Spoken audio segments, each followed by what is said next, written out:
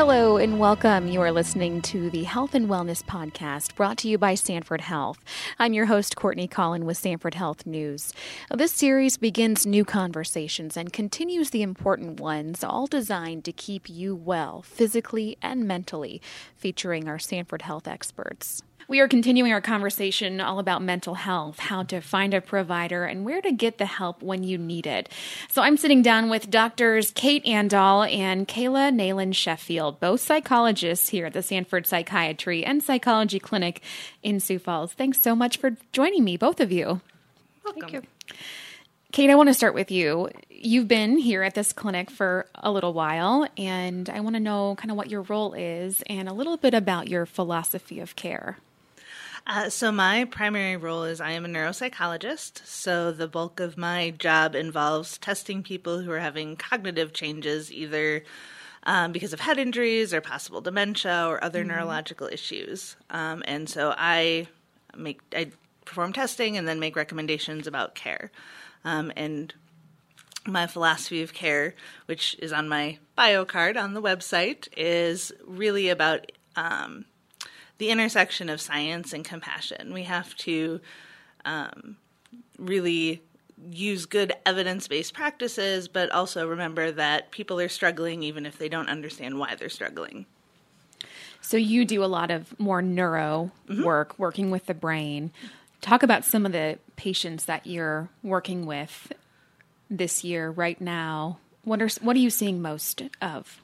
Well, anecdotally, because I haven't done much research, but anecdotally, I have noticed an increase, particularly in our older population, people who have real concerns and have noticed some memory changes. And really, it seems to be related to loneliness and isolation and anxiety about all of the things going on in the world, and less about dementia, which is good news for them.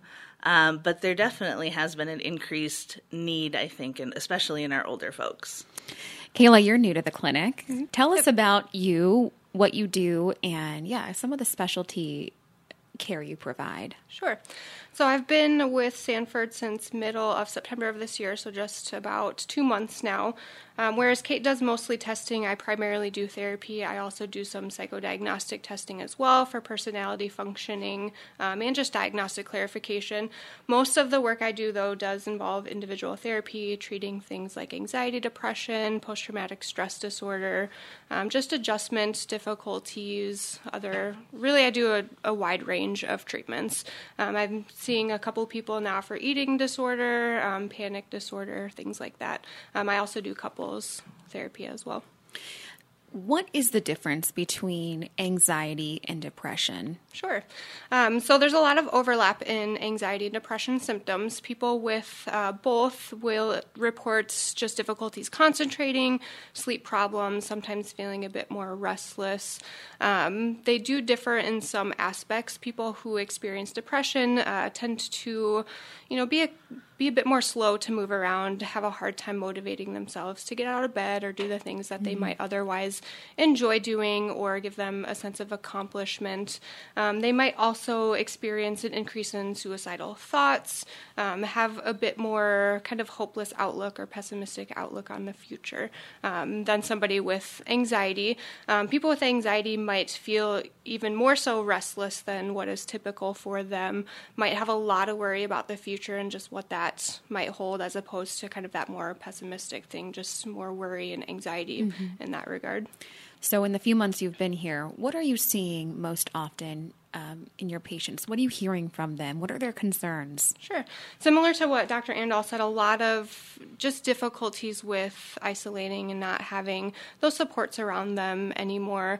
A lot of parents struggling with just managing school at home and how to help their kids with math problems that they haven't done in ages. Just a lot more difficulties just managing everyday stressors that they, pre-pandemic might have had an okay time managing on their own. Telehealth comes into play this year in a lot of providers, physicians are offering video visits.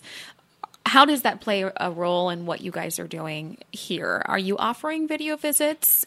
So we are offering video visits either via Zoom or via MyChart. I have been doing them for therapy. For doing assessment, that's not an appropriate means of doing that type of treatment, but certainly therapy is appropriate over video, and actually we see that it's equally or comparable in effectiveness as doing an in-person session.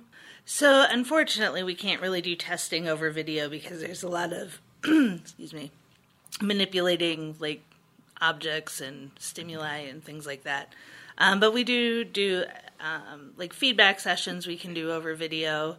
I think we've got a pretty robust MyChart program, which has been really great for people. And then FaceTime is the other one we use a lot. But I know that for therapy, that's been just really, really a lifesaver, I think, for people.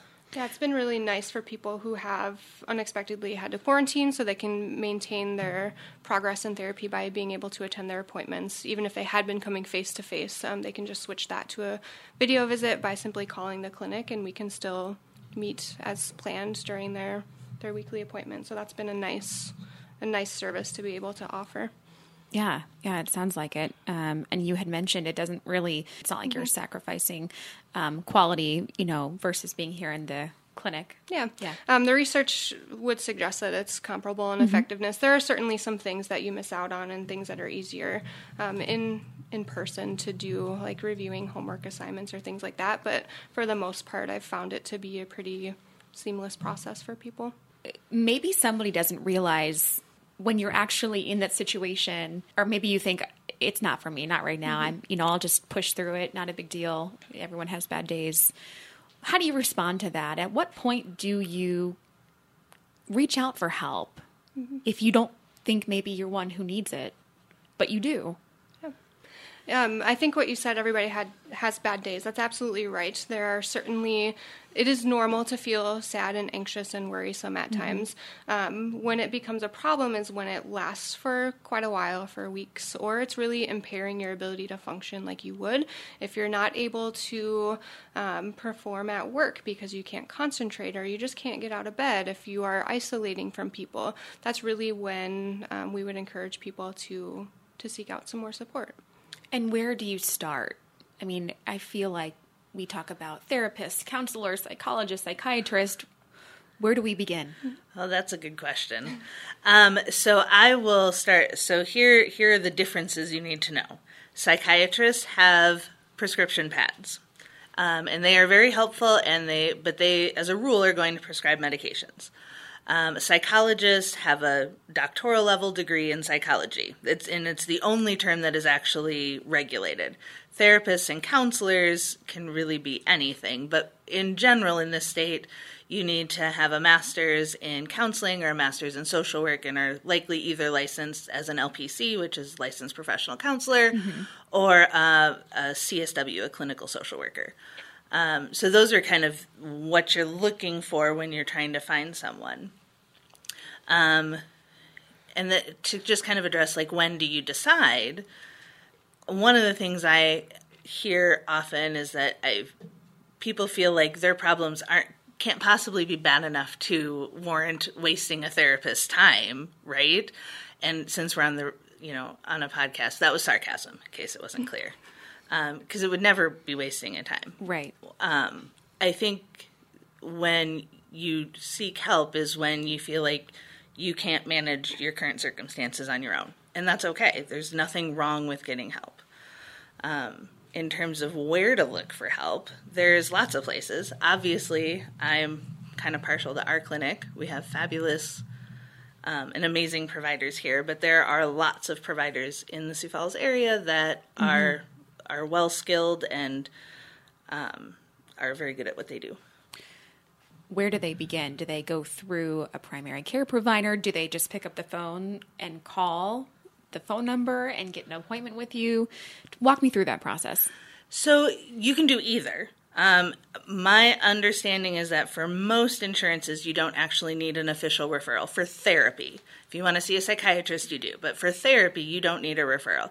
You can just call up a clinic and say, I need an appointment because I'm feeling depressed, or I need an appointment because I'm feeling anxious, or you can even be more vague and just say because I'm struggling and I don't know why, and that's okay. But yeah, when it comes to picking a therapist, the most important thing is really finding someone you connect with, and just dial the number. And, as we mentioned earlier, Dr. Nayland Sheffield, you are new to the clinic. Mm-hmm. And one thing that I liked what Dr. Andahl said was there's nothing wrong with getting help. Obviously, being new to the clinic, we want people who are listening to realize that they can come talk to somebody. Mm-hmm. What would you want the community to know? Yeah, I think that's very much Midwest mentality, is that, we are raised to handle things on our own, mm-hmm. But you don't have to do that. We are trained in helping people get through whatever struggles they're dealing with now. So sometimes it's just kind of pushing past what's been ingrained in us is that we can handle things on our own. But again, we don't mm-hmm. have to. So it's, like Dr. Andahl said, is simple as just reaching out to somebody, meeting with them, seeing if there's somebody that you think you could feel comfortable working with. And if not, we have many providers here who might be a better fit. So just because you meet with somebody once doesn't mean that it's like fate forever, that you have to follow with them. Right. We hope that you feel connected with them and comfortable following up with them, but that's not always the case, and that's totally fine. So would you suggest going on the website for the clinic and researching the different psychologists on staff before making an appointment? Like, you obviously want to be able to kind of jive with the person that you're mm-hmm. sitting down with in your appointment. So how do you do your research beforehand, or you just kind of come in, see who's available, and then see if you mesh? Mm-hmm. If not, we can move you to somebody else. Yep. I think that's very much a generational thing. So I think younger individuals are very much more interested in doing background research on their providers, not just for mental health, but many medical professionals. I don't know that that's necessarily true for older populations. So some people might want to do research, some people might not. It's totally a matter of personal preference. Mm.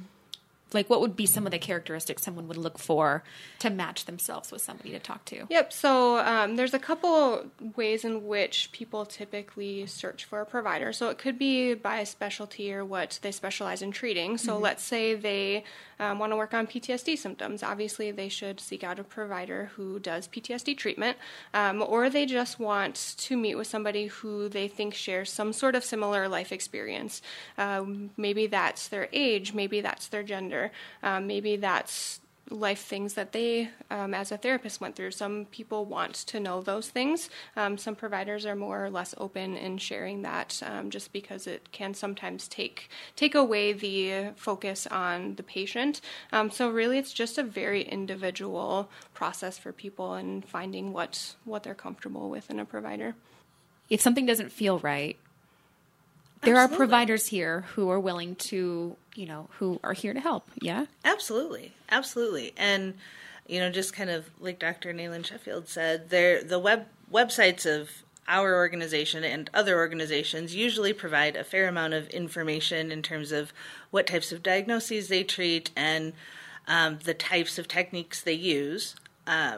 There's also a community-wide resource. It's the 211 Help Desk, mm-hmm. which you can find online, that lists all of the organizations in this area, well, at least those that were included, and what types of disorders they treat and what types of techniques they use. But I would also say when you see your therapist, feel free to ask them questions about the types of therapy they do, because ultimately the most important thing is the relationship between the patient and the therapist, because that's what accounts for something like 60% of improvement in people. Mm-hmm. If you're looking for somebody and you live in the Sioux Falls region, Dr. Nayland Sheffield would be a great place to start. Sure. Here at the Sanford Psychiatry and Psychology Clinic, yeah? Sure. I am certainly taking new patients. Yeah, perfect. Well, thank you both so much for your time and your expertise. I think this is a great addition to the continued conversation about mental health and behavioral health topics. It's always good to really shine a light on what kind of care that folks can find at Sanford and getting to that care. Yeah, thanks for having me. Yeah, thanks.